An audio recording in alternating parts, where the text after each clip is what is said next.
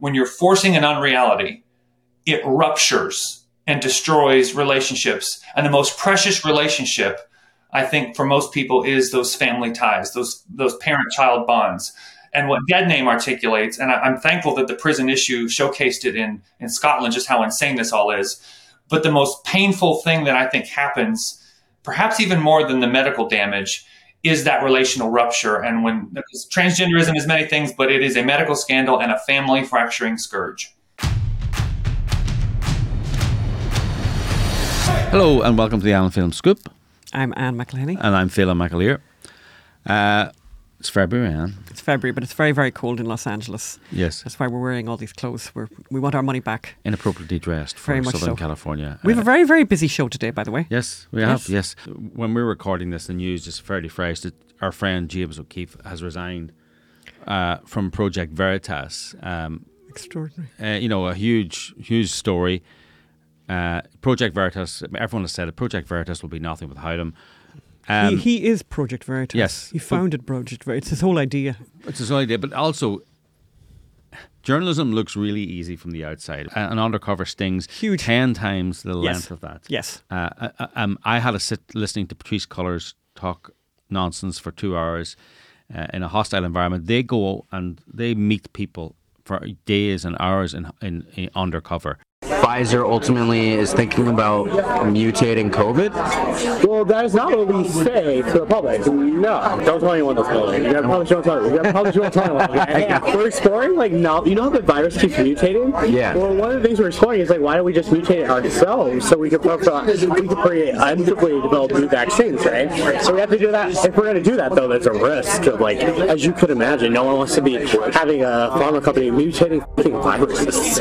James always said to me, I've been a friend of James's for 10 years. James always said to me, his biggest desire in his life is that there are lots of Project Veritases, right? That other people do what he does. He wanted rival organizations, not rival, other organizations in that space. He wanted that. He wanted to train these people up. The fact that there's no one that has come up in a similar way is a very obvious example of it's very, very difficult to do. It's impossible, almost impossible to do. It takes someone like James to drive an organisation, to have the foresight, to have the leadership. Now his board have gone against him, have turned on him. Yeah, and maybe he's not a perfect human being. Maybe he didn't run a perfect organisation. Anyone who's ever worked in the newsroom, as we have, these are rough places. Yes. These are rough. It's a tough environment. It's a daily grind, and it is tough and tough very, things. very stressful. And very, obviously, very stressful. So if he said a few inappropriate things, whatever, right, great, get over yourself. This is it's a very tough environment. But it's very also James. My problem is James also had a strategy. Settle nothing. Fight every lawsuit. Fight every criminal charge. Don't apologise. Take everything to the Supreme Court. And my concern now is that the board will settle these lawsuits and give these people victories and allow the false claim that Veritas released dodgily edited videos. They never did. They always released their rough cuts, which no news organisation does. Yeah. Right?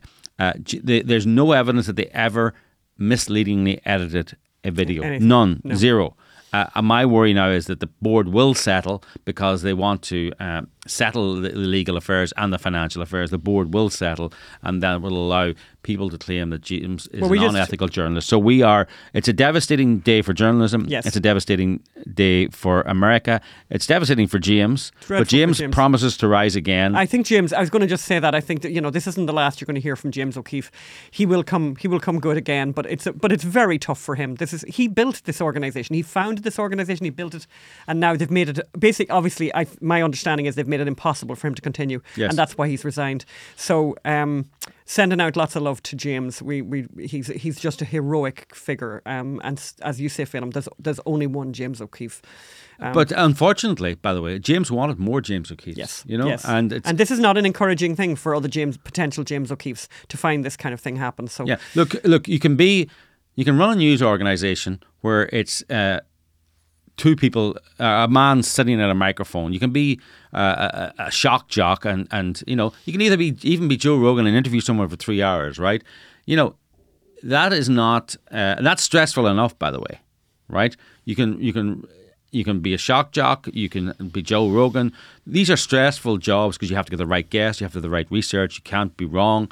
But like, try and think about, these people are covering something up. That organization, right?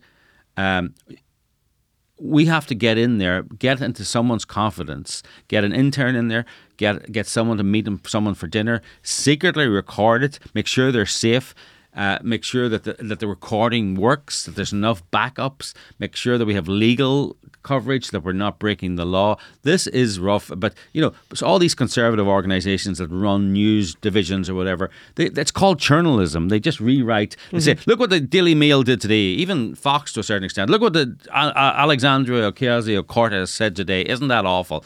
That is a type of journalism, and we've all done it. But creating original content, there's almost none of it in the conservative space. That's what we want to do. That's what we do. We create movies, we create plays, we create podcasts. It's tough to create original journalism. It's time consuming. It takes leadership. But it matters. It takes It drive. matters a great but it really matters. It's all that matters. And the loss of James O'Keefe is a huge loss to progress in America.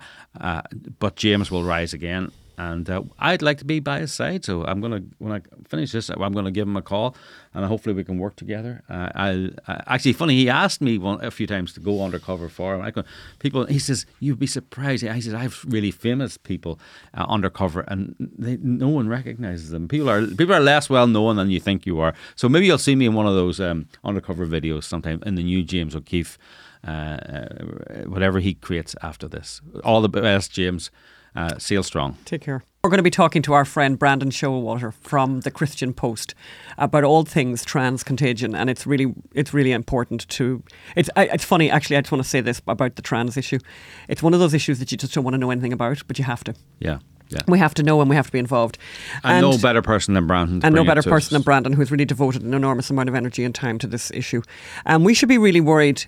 Or should we be really worried about UFOs? Yes, we should, but not for the most obvious reasons. Yes. And water everywhere, but not a drop for your lawn. See what I did there, Anne? Mm-hmm. Bit of poetry. Mm-hmm. Ancient Mariner, I believe, Coleridge, or was it Shakespeare? The left are coming for your lawn. They hate suburbia. They hate you. They want you to live in a 99-story apartment beside the motorway. And they hate your lawn. So we'll be looking at that. And rewriting history. The left apparently think it's a great idea. That's what we should be doing. And the Seattle riots, we'll bring you a lesson in getting away with mayhem. Actually, maybe getting away with murder, actually, when you think about it. Yes. And we have a totally inappropriate recipe for this week, but I'll tell you why it's okay. So let's go over to Brandon now and hear more about the trans contagion that is taking over the world. So we're very, very happy to be joined now by Brandon Showalter, our dear friend from the Christian Post, who has become an accidental, I think, I don't know, you can correct me, but somehow an accidental expert on this trans contagion and has appeared recently in the documentary Dead Name. We want to talk to him about that. He also has a book coming out quite soon. He'll tell us the details about that. And we just want to hear his thoughts on we've been talking earlier in the show about things that have been happening in the UK. Crazy things going on in the UK, lots of crazy things going on in the UK. But let's talk about what's happening here. And let's start by asking Brandon about this documentary, Dead Name, by having a look at the trailer. Let's watch the trailer. If you want girl parts and you don't have them, you can do special surgery where they turn your penis inside out and there's a vagina inside. Preschool sends out a letter to all the parents announcing one of our students is now Rosa, and we would love you all to come and celebrate and support her. And he was 4 years old. I didn't even know if he knew what a pronoun was. I go to the daycare a week later to drop him off, and it's Rosa is written on the entrance sheet where I have to sign. Rosa's on his cubby. It's everywhere. And they would just look at me and listen. They would say, Helen, you should really learn to accept this and celebrate it. And I'm like, celebrate what? Celebrate that my child's going to be put on hormones and his penis will never grow and he'll never have a normal sex life and he'll be on drugs for the rest of his life?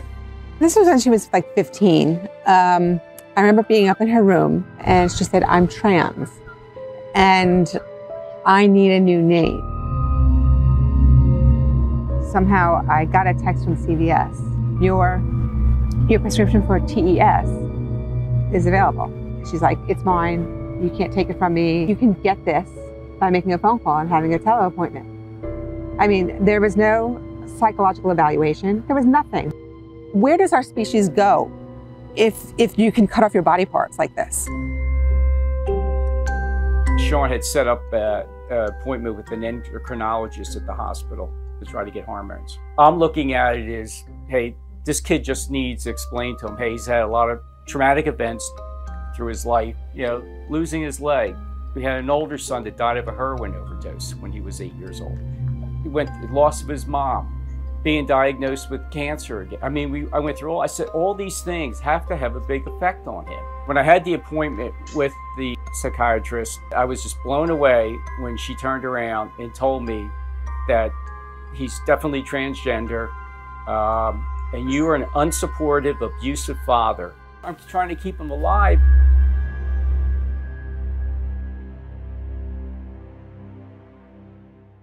Brandon, talk to us about this extraordinary documentary. And welcome, by the way, and welcome to the podcast. Thank you, Ann and Phelan. Appreciate the opportunity to come on. Most people, when they see the trailer, they feel particularly horrified and aghast, especially that poor dear young boy at the beginning, little Jonas, talking about transgender surgery on the genitals. I mean, what 4-year-old child should know a single thing about this? And here it is. He's talking about it knowledgeably. But the film Dead Name by Broken Hearted Films on deadnamedocumentary.com is about how transgender ideology fractures families. I think we're seeing a rash of states now start to pass laws to restrict gender-affirming care, which is, experimental medicalization of puberty blockers, cross-sex hormones, and body disfiguring surgeries. This horrible medical scandal. Some states are finally taking action as this is being pushed. But what has gone, I think, unexplored, but it's been like my life on the front lines of this issue, is hearing from families who've been ripped apart by this. And so I was approached in 2021 early by a filmmaker who wanted to give parents a voice, who she'd seen a speech that I'd given in Louisiana the year before, and she asked me to be a contributor. And when I explained sort of how it has been for me journalistically engaging with these families, and I've lost count how many moms and dads have called me over the years if they found my work at the Christian Post, just desperate to save their children from irreversible medical harm and the indoctrination that's happening in the school systems and on social media and everywhere. So it was just kind of this thing where she just had to, she wanted to see if she could give the parents a voice and humanize the issue, aside from all of the legislative considerations that are now finally starting to happen. But I think the movie, which came out right before Christmas, has come at the perfect time because of this greater discussion that's finally happening in society and in state legislatures, that kind of thing. But it's very much a visceral gut punch, parents being torn apart, and it shows 3 families who have been shattered by this. What's the documentary called, and who directed it, and where can you get it? Dead Name. And for those, Dead Name, deadnamedocumentary.com. It used to be on Vimeo, but they censored it on January 23rd. And it was just pulled down abruptly with no warning, just poof, went gone. It was called hateful conduct, hateful policy, hate speech, something like that. Not an ounce of hate in it, of course, but Dead Name Documentary for a small fee, and that's where it is. And who's the director? Taylor Reese of Broken Hearted Films. It is so powerful. So can you tell us, Brandon, about, I think that the stories are incredibly sad in this documentary, but particularly the story of Bill, can you just tell us that one story? It's heartbreaking, and I know you've said to me before that every time you see Bill on screen, you just you begin to tear up. What an extraordinary story. Can you just tell us about that? Sure, absolutely. The film does profile 3 families, Helen, Amy, and Bill, all of whom have they're connected by these common threads of how their families were ruptured when this transgender dogma invaded their homes unexpectedly, suddenly. But I think Bill's story, they're all heartbreaking, but Bill's is probably the worst. And I don't want to give too much away because I do hope that everybody goes and sees the film, because you need to acquaint yourself with what this ideology does. And it needs to be removed from these kind of esoteric philosophical discussions about transgenderism and whatnot, because there's a real human and family cost. But Bill's son, who survived a number of traumas throughout his life, among them the death of his mom, the death of his older brother, childhood cancer, and then got diagnosed with stage 4 colon cancer as I think 18 or 19, as a late teenager. And then when he went off to college, of course, he's traumatized from all of these other tragic events in his life. And he hated his body because he lost his leg due to the cancer he had as a child. So this kid's just been through much, and I think hated his body. Became convinced by a bunch of transgender activist roommates, I believe, who were girls, who helped convince him that he was himself transgender. And Bill really didn't know how to take it, because he's clearly thinking that his son's just clearly troubled in light of all that he has endured. But all of the institutions, and this is typical when families go through this, undermine and marginalize parents with concerns. Bill tries to ask questions. They go to see a psychiatrist at the hospital, and the psychiatrist basically tells him if he doesn't, support his son as his daughter, that he's unsupportive and abusive. And Bill's just trying to navigate this as best as he possibly can, because he's just been walloped by this unexpected announcement. And then there's all of these medical implications where, and keep in mind, he's got a cancer diagnosis. So this won't give too much away, but there's a psychiatrist on camera where you get the feeling that she's actually suggesting that modifications can be made to a cancer-stricken, young adult to go on hormones, which will then ignite cancer. But it just shows you, thankfully, and in Bill's case, and I won't give away the ending, but an endocrinologist was able to put a stop to doing there was some sane doctor there who was able to stop doing anything hormonally with Sean for that part. But you just see how layer upon layer, institution after institution was willing to just bulldoze any of Bill's concerns. And that's typical for families who are in this. It's funny you should talk that. I'm just reading Graham Linehan, who wrote Father Ted. He has a newsletter come out, and he just highlighted an article that's in the Daily Telegraph in Britain today, and it's about the Tavistock Clinic. And there's a whistleblower there, and she in that book, and she points out that clinicians inverted commas, quotation marks, ignored evidence that 97.5% of the children seeking sex changes at Tavistock had autism, depression, or other episodes or other problems that might explain their unhappiness. The book also claims that children referred to the Tavistock were far more likely to spend time in care, to have a father who is a registered sex offender, to have lost a parent or through death or separation, or to have 5 more associated features such as an eating disorder, anxiety, depression, self-abuse, self-harm, or bullying. So, just like that young fella there, who lost the leg in cancer and all that, you must only affirm this one aspect of their troubled life, and it's the most destructive of all, as opposed to getting some counselling, a bit of antidepressant medication, whatever is suitable, counselling, summer camp. They're not. It seems like they're not underlying. Any of the underlying conditions are not being addressed at all. Everything gets lumped into this one thing, and they immediately start transitioning people without actually treating them for mental health difficulties. It's really horrific. And I think, do you see is there any hope out here? The medical establishment seem to be in unison. Are there any bright sparks on the medical landscape?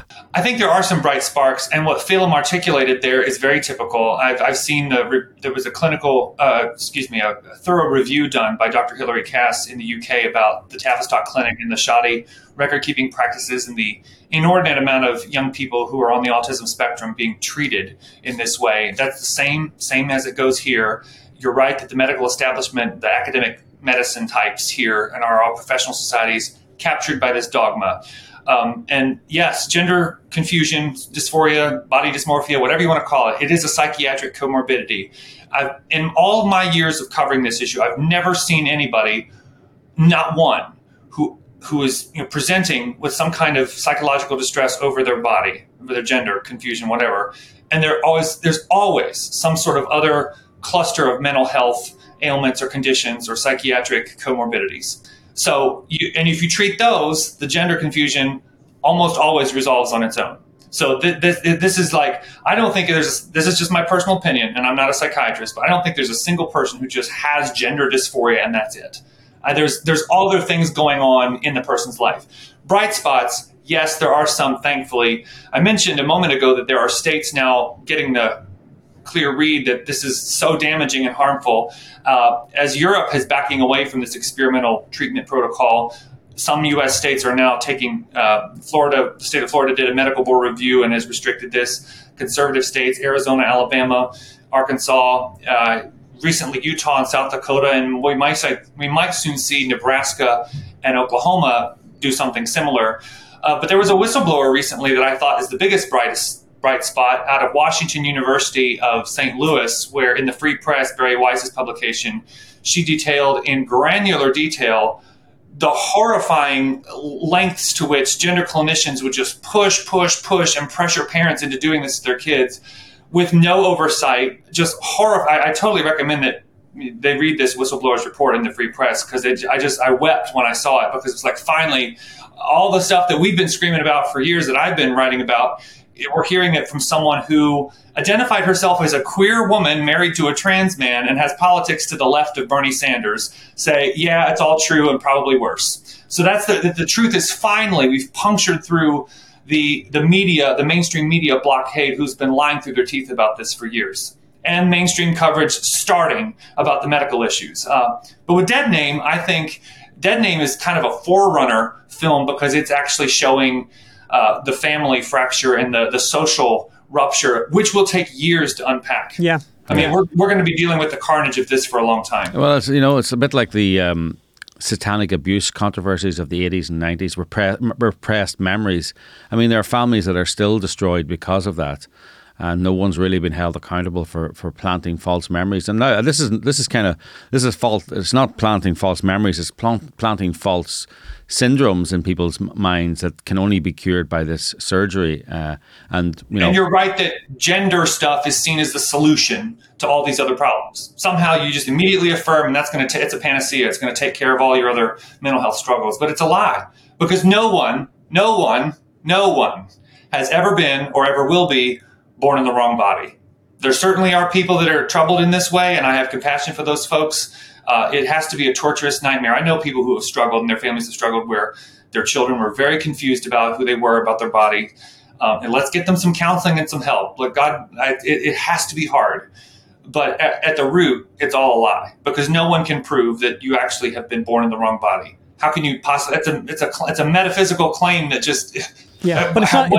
You are your body. Your body is you. And it's not the first time, but it's like, what struck me recently is this isn't the first time that science, that all of the wise people and all of the institutions haven't come together and coalesced and agreed on a really bad piece of, bad idea, like eugenics, basically. I think the last time we had something similar to this, and Phelim's right about the repressed memory was quite a similar thing, but eugenics is a very good example of a similar craziness. And all the right people, all the best people agreed on eugenics, Wendell Holmes, 3 generations of imbeciles is enough. I mean, that was the Supreme Court. Right. I mean, this is we have history here. We have precedent here for complete madness. I mean, actually, Brandon, something struck me over the weekend. I saw this on Twitter, and I didn't fact check it, so maybe I shouldn't be saying it. It's very similar. The person who won the Nobel Prize for Medicine in 1949 won it for inventing lobotomies. Oh yeah, I saw this. Right, Moniz, the Portuguese. Yeah. What was his name? Moniz, Igad Moniz. I'm not sure the pronunciation there. In 1949, you're correct. That was a Nobel Prize winning discovery that if you cut somebody's brain off it, and the list of things that it cured was unbelievable. Sleep disorder, depression, anxiety, all these things, forgetfulness. It cured Alzheimer's as well by removing part of your brain. So, I mean, also, do you remember in the 80s, ulcers were caused by stress?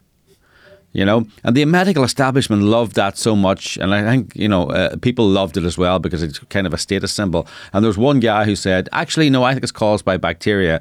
Boy, did he have a tough time trying to get people. And it's not the only one as well. The other one that was and the worst problem with one of these bad ideas taking hold is it's very hard to loosen it and to get rid of it. I mean, another very good example, less serious but still serious, was the idea that fat was really bad. All fat was bad. And so they removed fat from all kinds of foods and they replaced it, because fat is obviously very tasty, they replaced it with sugar, which actually is the killer. Sugar is the problem. But if you look in supermarkets today, everything is low fat. They continue to have that. Yes. In fact, my complaint is that Costco, it's impossible to get yogurt that is full fat. Are you listening, Costco? Yeah, Costco, you've let me down on that one. But, obviously in this situation... When you've lost Anne McElhinney, you've lost America. This is it. Costco. But this situation... Brandon, what do you have advice for people who... I mean, the story, as you say, that we featured there from the trailer for Dead Name, where you have this tiny little person who's 4 years old, and I've got headlines all over the place, by the way. These stories are everywhere. 4 and 5-year-olds being exposed to this ideology. I mean, is the only solution for parents really to homeschool? No, because I know even some homeschoolers that have gotten mired in this.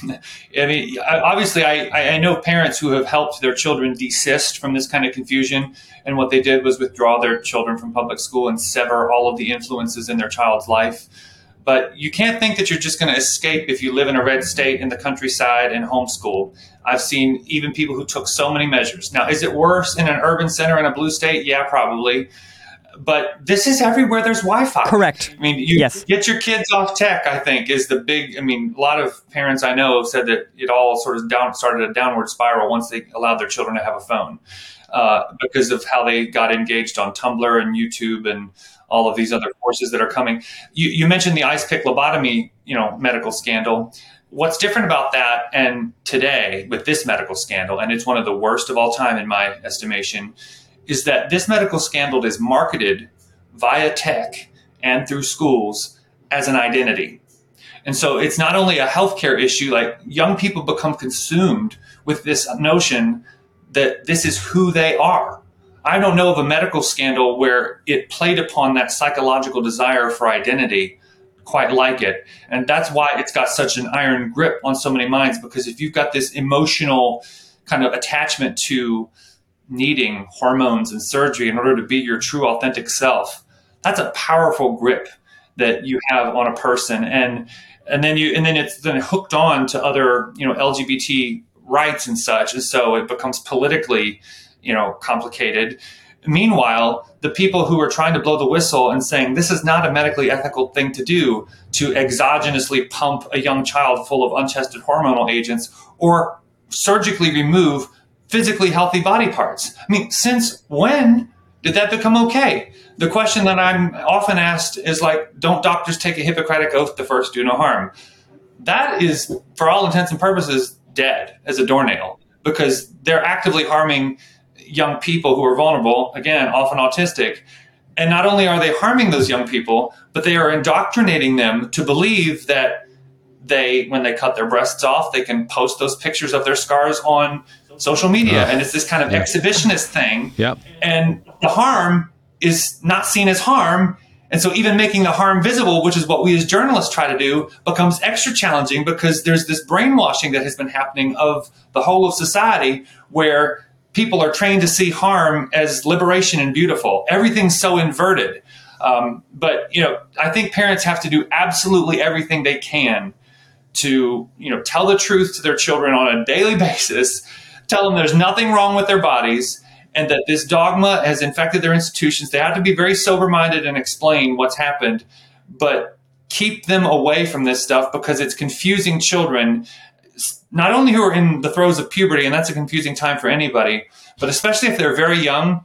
When children are just at the time where they would be, be put on puberty blockers or something, or just before that, they're just learning their cognitive sort of reality testing abilities. They're still forming those. And so this social transitioning, this gaslighting, and this indoctrination of children, it's abusive on so many levels. It's very funny what you just really struck something there when you said, accepting your body. I mean, the left went from fat acceptance to cut your genitals off. Right? I mean, fat acceptance is madness, right? But I can see a rationale for it, right? And but there are health risks associated with being overweight, as I know myself personally. Diabetes, COVID was particularly sore on people who are overweight. So the fat acceptance, harmed people, but I can see the rationale for it, and they tried to invent a medical rationale for it. It's wrong. It is harmful, but there are many more harmful things. But they went from accept your body, the way it is. This is who you are. This is to in order to be your true self, you need to cut your genitals off and your breasts off, and it's like and take hormones and take every kind of untested medical treatment. But no one in the far left is saying there's something not right here. Yeah, because it's a mania. It's true. There are radical feminists and some lesbians that talk to me a lot who are raising the alarm. But I'll say that I think the political dynamics, and I won't bore your listeners with any of my personal opinions about this, are quite complicated. While yes, it's Republicans who are pushing back and putting forth some of these bans on this stuff at the state level.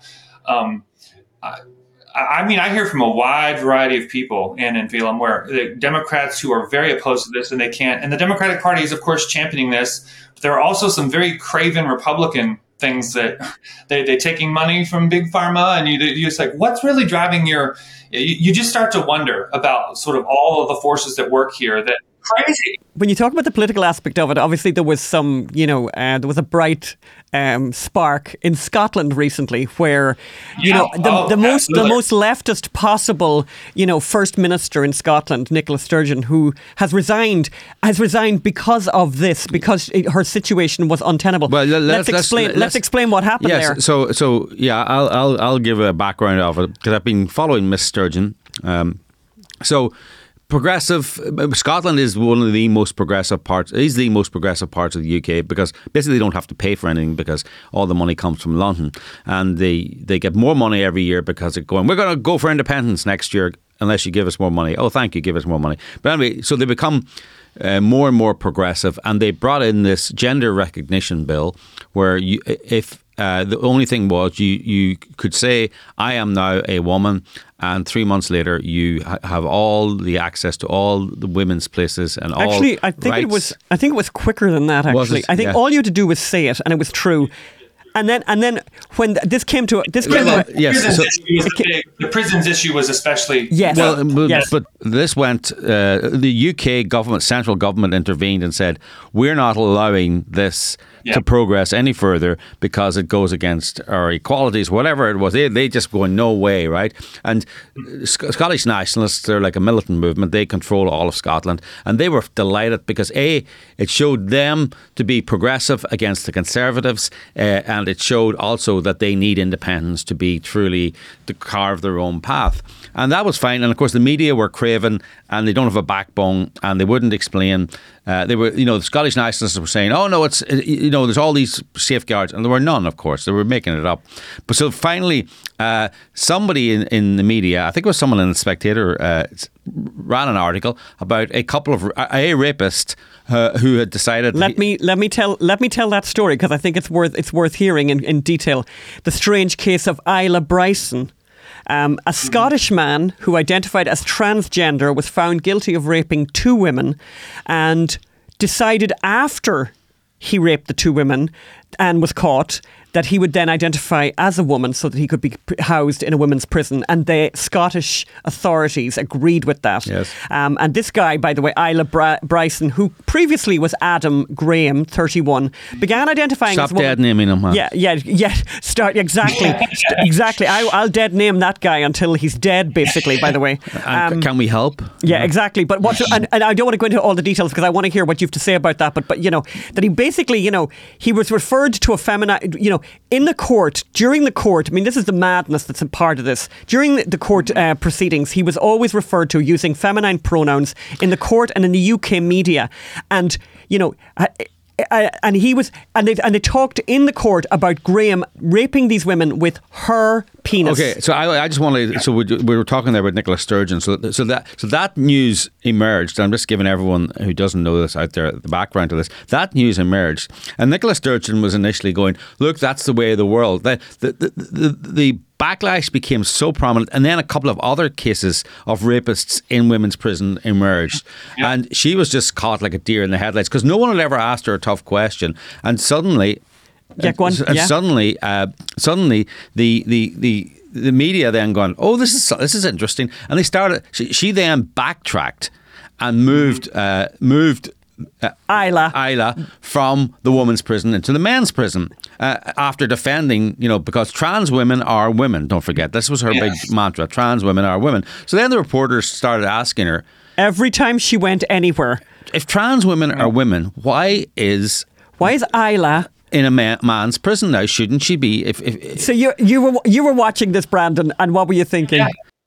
Well, it's just when the ideology is forced to meet with reality, and there are people actually force the issue, it always collapses. Yes, and this is what happened with her. This is what happened with her. She then was.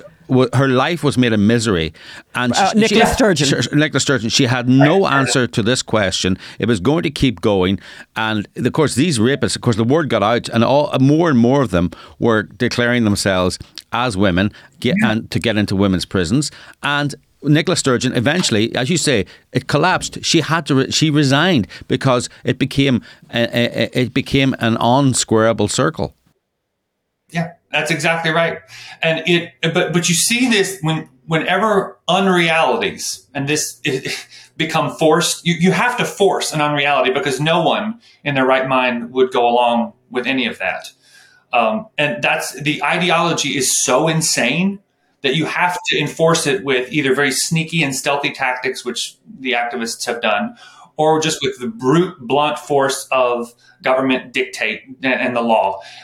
But the prisons issues, we're dealing with that here too in California, where there's actually a lawsuit that's pending where the Women's Liberations Front, which a feminist group, and it was the feminists helped out by J.K. Rowling in Scotland fighting back against that. And so the political dynamics are indeed quite complex. But with California, they're suing the corrections department in California to say that forcing women to be housed with men in prison, is constitutionally with cruel and unusual punishment. I think it's the 8th Amendment and other amendment stuff. Like, not only does it defy that, but it's, the Geneva Convention prohibits that on those grounds. But when you're, again, the most important point to make here is that when you're forcing an unreality, it ruptures and destroys relationships. And the most precious relationship, I think, for most people is those family ties, those parent-child bonds. And what Dead Name articulates, and I'm thankful that the prison issue showcased it in Scotland, just how insane this all is. But the most painful thing that I think happens, perhaps even more than the medical damage, is that relational rupture. And because transgenderism is many things, but it is a medical scandal and a family fracturing scourge.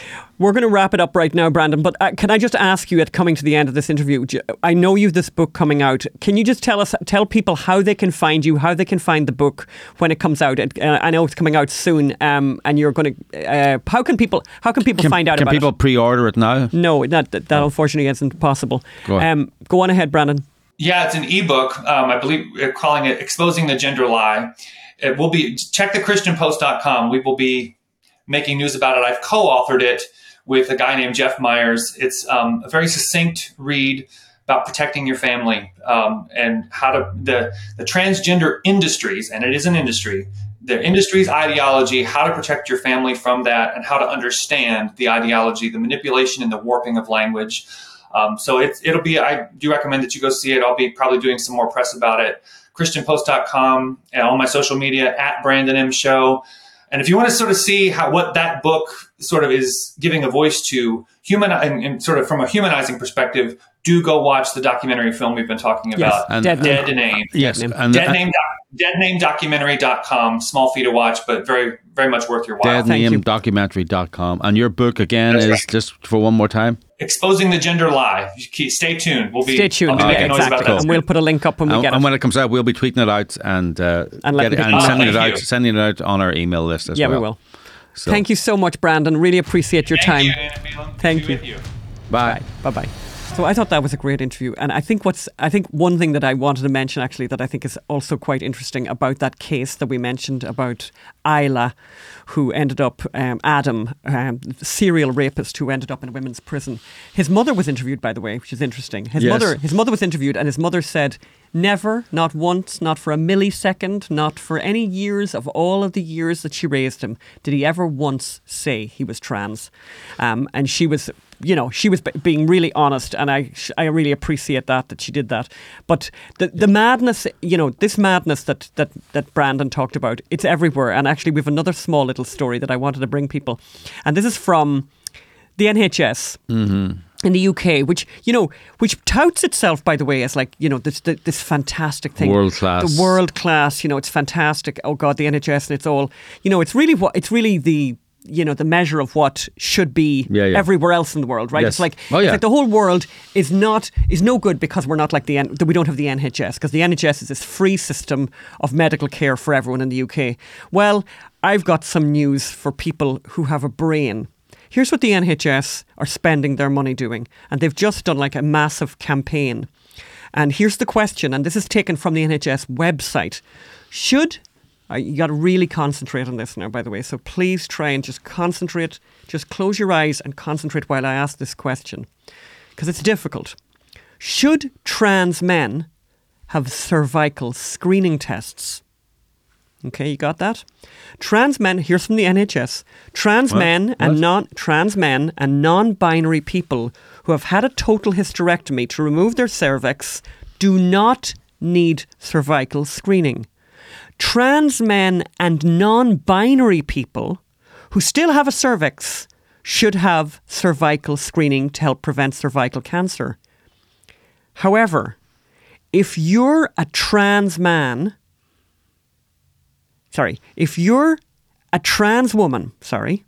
or non-binary person, assigned male at birth, you do not need cervical screening as you do not have a cervix. So you heard it first here. So we just thought we'd bring you that. I never thought about that. No, I know. It's incredible. I love it, this is the NHS. I mean, you're meant to take that from the NHS and then go to the NHS and ask them, do you think that your lump on your breast is benign? You're meant to take them out. Actually, even worse, and I said this to a relative recently who's in the medical field. When they become completely unserious like this, it's hard to take them seriously about anything. So you're supposed to go to your doctor now and say, look, I'm a bit concerned about the vaccine, actually. Oh, yeah. Yes. Right? Which is a genuine concern. I'm a bit concerned about the vaccine. What do you think? And the doctor is after telling someone, spending a lot of money sending an email saying, if you're a trans man, don't. Oh, it's more than an email. A trans woman, but no, your doctor's probably writing to his clients and his people saying, if you're a trans woman, don't come because actually for cervical screening because you don't have a cervix, and everyone's going, yeah, and then you're going, well, now I'm going to take you really seriously and ask you to tell me honestly when you go through this political nonsense, this and take this social contagion seriously and take this rewriting of and this completely bastardization of language. Yes. When you do that, you then expect me to think that you are a serious prognosticator about whether the vaccine is good or bad. And by the way, this for me, exactly. And by the way, this kind of segues perfectly into the next story, which is about the balloons, all the UFOs we've been seeing. If you have, and so basically, my question, my point about this is, should we be worried about all these UFOs that have been spotted over the United States? Yes, but not for the obvious reason.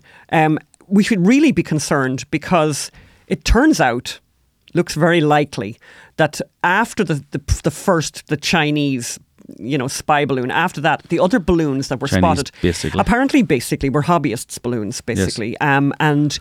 But that didn't stop the combined strength and intelligence of the US military operation spending $500,000 shooting them down. Well, and in the case of the first one, missing. So How worrisome. That's what I would be worried. I would be very worried about the fact that, first of all, that they just can't shoot the balloon. And secondly, that they can't identify flying objects, basically. You're wrong. You're wrong. I'm wrong. Joe Biden, when he became president, took an oath of office to oppose all balloons, foreign and domestic.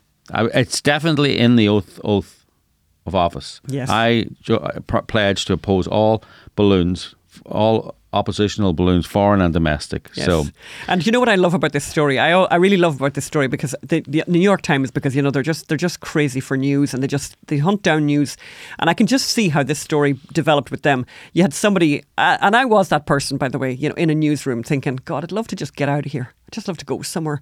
So one of their journalists got to go to a place called Dead Horse, Alaska. There's a place called Dead Horse. There's an actual place called Dead Horse. I wouldn't mind going there myself, by the way. Permanent population, 25. is there a place like Seriously Ill Pony? No, just Dead Horse. And basically, so they sent the intrepid reporter was sent off to Dead Horse to find out what was going on. Nice job. And basically, in February though, but anyway, nice job. Interestingly enough, despite the fact that the town has a population of 25, it also manages to have a hotel, but that's because of the oil workers that are there. Oil workers left for their shifts, and of course this the writer's all delighted with herself, Yes. Oil workers left for their shifts while it was still dark, and they would be back in the evening for early dinners and early bedtimes because of course it's a very short day. And Nancy Bremer, a receptionist at the Aurora Hotel, home to the only restaurant in town, a buffet-style assembly line that serves ahi tuna steaks and cheeseburgers. Nice. Said people here were focused on work and not concerned with any looming threat of an object shot down over ice. If we find it, she asked, should I call you? Yes, but anyway, the people of Dead Horse have not found the flying object, and I think they probably won't. Even more alarming. But also, just to finish the point though, what the interesting other point here that's also disturbing is they've now all decided to pack up and go home, and no one's going to be looking for any of these flying objects. So we're never really going to know what it was. But I think the likelihood was that it was a hobbyist's balloon, basically. To me, so they've just decided, whatever, it doesn't matter. Let's go home now. Let's go home now. And by the way, according to the New York Times, the reason for going home now is it's awful cold here and the days are short. And it's like, you're the military complex. You're the combined military complex of the United States. And I'm just thinking, in the face of a real threat, which I think there are plenty of them. Yes. This is who's representing us. And you know what I bet they're doing and spending tons of time on? Diversity. I bet they're spending loads of time on trans language and inclusive language and getting their pronouns and right. diversity training. Oh, God. Tell us more, Phil. No, but I also thought, so up until now, they were unable to detect foreign balloons coming into American airspace because they hadn't the radar calibrated. Isn't that, yeah.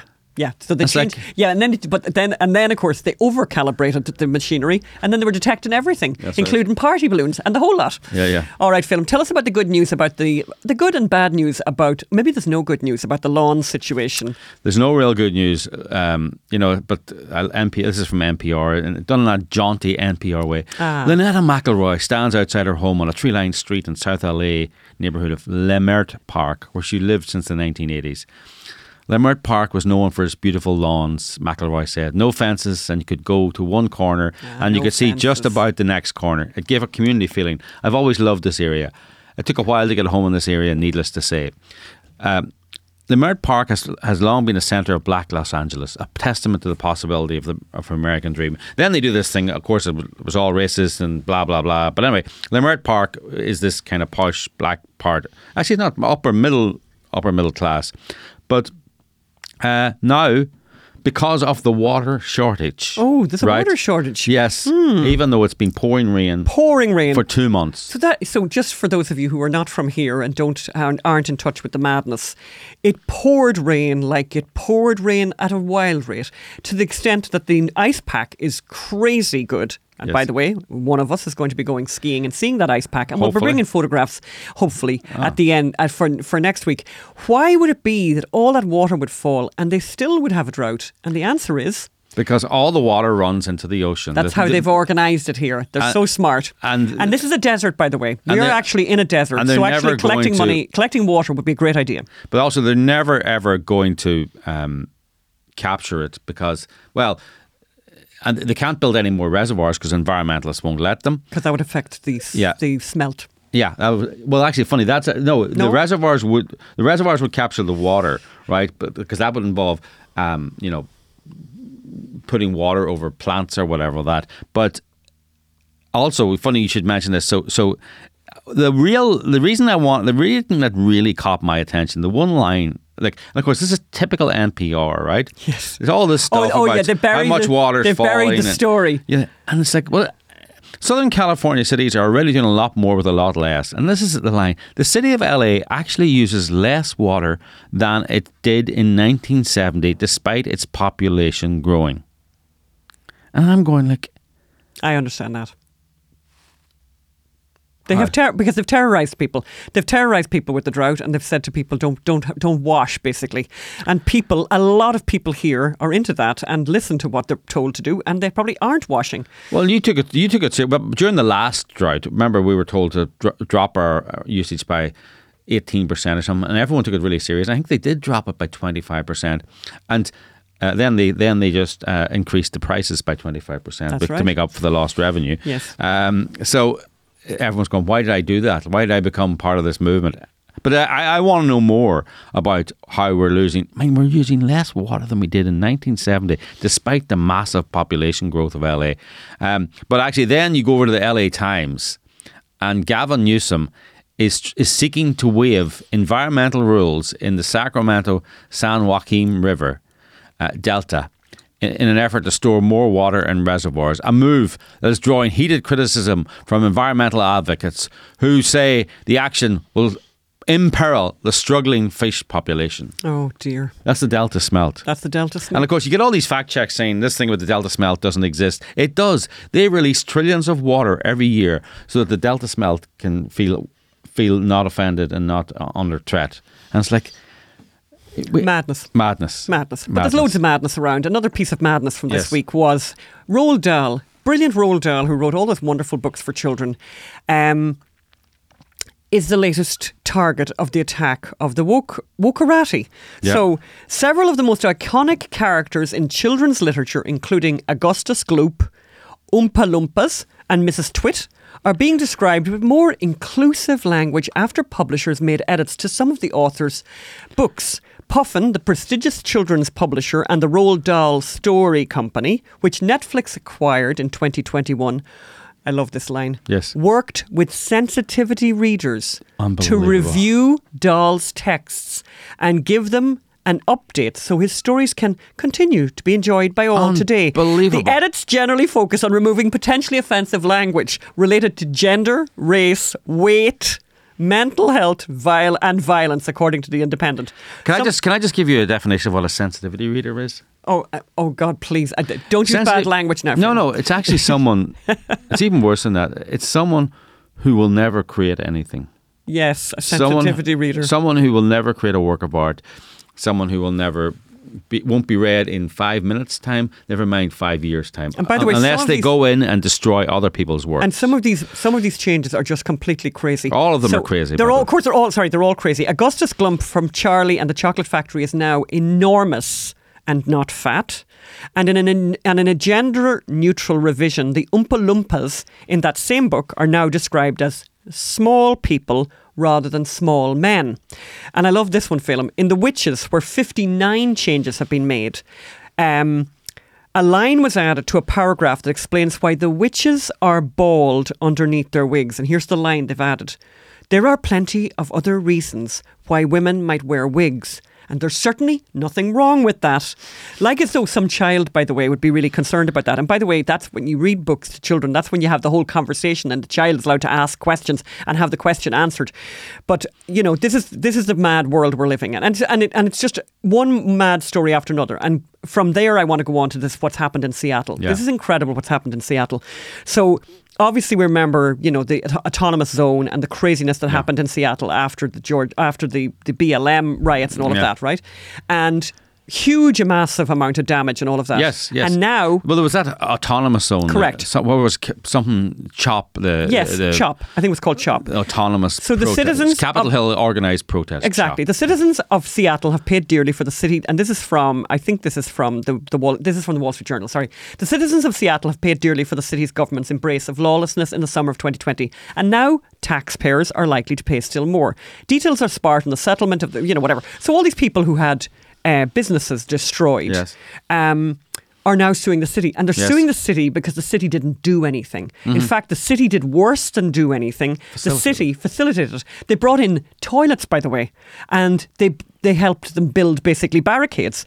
I mean, extraordinary, what went on. But there's two things that struck me in this story, but the really extraordinary thing that happened. I have to do this. So the Wall Street Journal notable and quotable section, which is I'd always love, is where they have this writer who goes through the newspapers all over the country, and so he's looking at reports from the Seattle newspaper. What's it called, Philip? The Seattle, what's it called? Yeah. From the Seattle Times, right? And the reporter is called Mike Carter. And here's a beautiful thing, right? Because Mike Carter is writing about these new suits that have been launched by these businesses. So, and this is from Notable and Quotable. Mr. Carter's report continues, and some readers may wonder why this next paragraph starts as it does, given the way it ends. So listen to how this paragraph starts. While CHOP was mostly peaceful, remember mostly peaceful, there were instances of vandalism and sporadic outbreaks of violence, including fights. Who hasn't? An attempt to torch the abandoned police precinct, and at least 4 shootings that claimed 2 lives of 2 teenagers, including a 16-year-old boy whose death led to the end of the protests. Mostly peaceful. Mostly peaceful with 2 dead children, right? Mostly peaceful with 2 dead children. And if you don't think that's bad enough, it actually gets worse. So what's recently been discovered through these court cases is, because obviously they've done discovery and they've been asking the police what did they do. And now what they've discovered is that the city, elders, if you like, or the people in charge at the police and the people in charge at the government were in cahoots with each other. And who knows what they were saying, but what we do know, and what the court is really angry about, is that they deleted these city elders, these city, officials, deleted thousands and thousands of text messages where they were writing to each other during the time and deciding. So all the high-ranking officials, they deleted the texts. And the judge, who is not impressed at all, I'm trying to find his name here, Thomas Zilli, who sounds like a great guy, he is really angry about these deleted texts. And he's saying that he is going to instruct the jury, when the jury are trying to make deliberations about costs for these plaintiffs, that he's going to instruct the jury, to really crucify the city, because of the fact that he said it's pretty obvious to me that the deleted texts are a cover-up of what they were doing. And what they were doing was they were in collusion with the rioters. Mostly is what they were doing. Rioters. With the mostly peaceful, who were killing 2 murderous, teenagers, 2 boys. Yeah, where they killed two boys. And by the way, and just to finish up on the Seattle story, because people might wonder what's Seattle like now. Maybe it's all good now. Guess what? So, sweetness and light. Of course, mostly peaceful. And again, this is from a different story, by the way, in the Wall Street Journal. June 2020 began Seattle's descent into disorder, and there is no end in sight. The Seattle Police Department released its annual report this month. It shows that the violent crime rate reached a 15-year high in 2022. Seattle recorded 52 homicides. 52, by the way. Last year, a 40.5% increase over 2019. Wow. And by the way, if you're in a place where the police are helping the murderers, protecting the murderers, and by the way, very kind, bringing in portaloos for the murderers, and you might be thinking, you know what, I was thinking a bit about maybe murdering somebody I don't like. Well, you'd feel like, what, I'm in the right spot for that. Yeah. I'm in the right spot. And I'm thinking a very good friend of ours, Philip, who moved from Seattle. And I'm thinking, you got out just on time, What an extraordinary thing.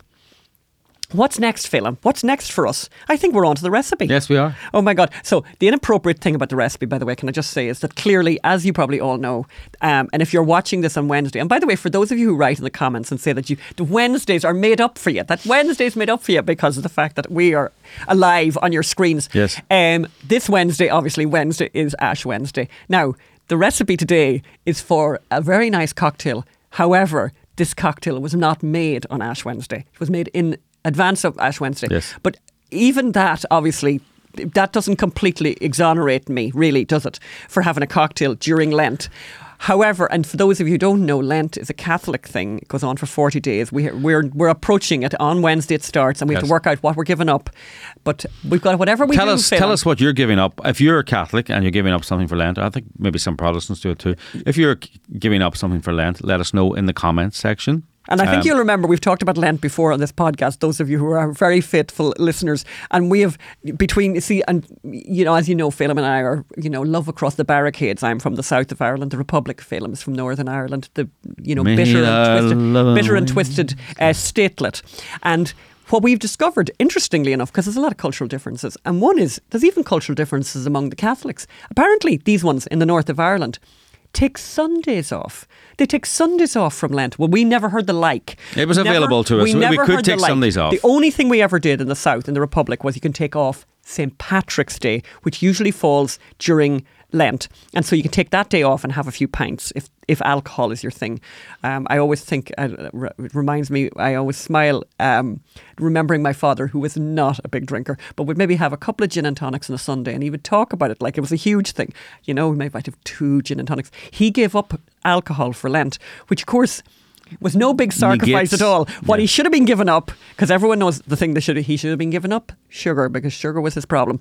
Now, I want to do this cocktail anyway. Yes. So, and I would say to you, and the other way that I can exonerate myself from doing this during Lent is that you'll have the recipe for after Lent. Yes. So it's something to look forward to for Easter, and you can buy in the alcohol. And buying in the alcohol itself actually is quite expensive. And I do want to explain that the one advantage, even though that buying in the alcohol for this cocktail might seem like an awful lot of money, is you'll get an enormous number of cocktails out of it, by the way, because the quantity is small. So here's what it is. The cocktail is called, and again, seems very inappropriate for Lent, by the way, it's called Naked and Famous. And what it is, and it's kind of a riff on another cocktail called The Last Word, which I think we did before on the podcast. And The Last Word is a prohibition cocktail. So this one is a riff on that. And what it is it's equal parts. And you'll see Phelim is making this cocktail for me today, which is fabulous. And if we look at the screen now, basically, so it's equal parts mezcal, Aperol, yellow chartreuse. I couldn't find yellow chartreuse, so I used green chartreuse and lime juice. So mezcal, Aperol, chartreuse and lime juice. First of all, you're going to fill your cocktail shaker with some ice, and you're going to just use, I'm using three quarters of an ounce of each of those. I think I'm hoping to get 3/4 of an ounce of each of those. You're going to throw those in there. You're going to give it a lovely shake and pour it up into your cocktail glass, and it's delightful.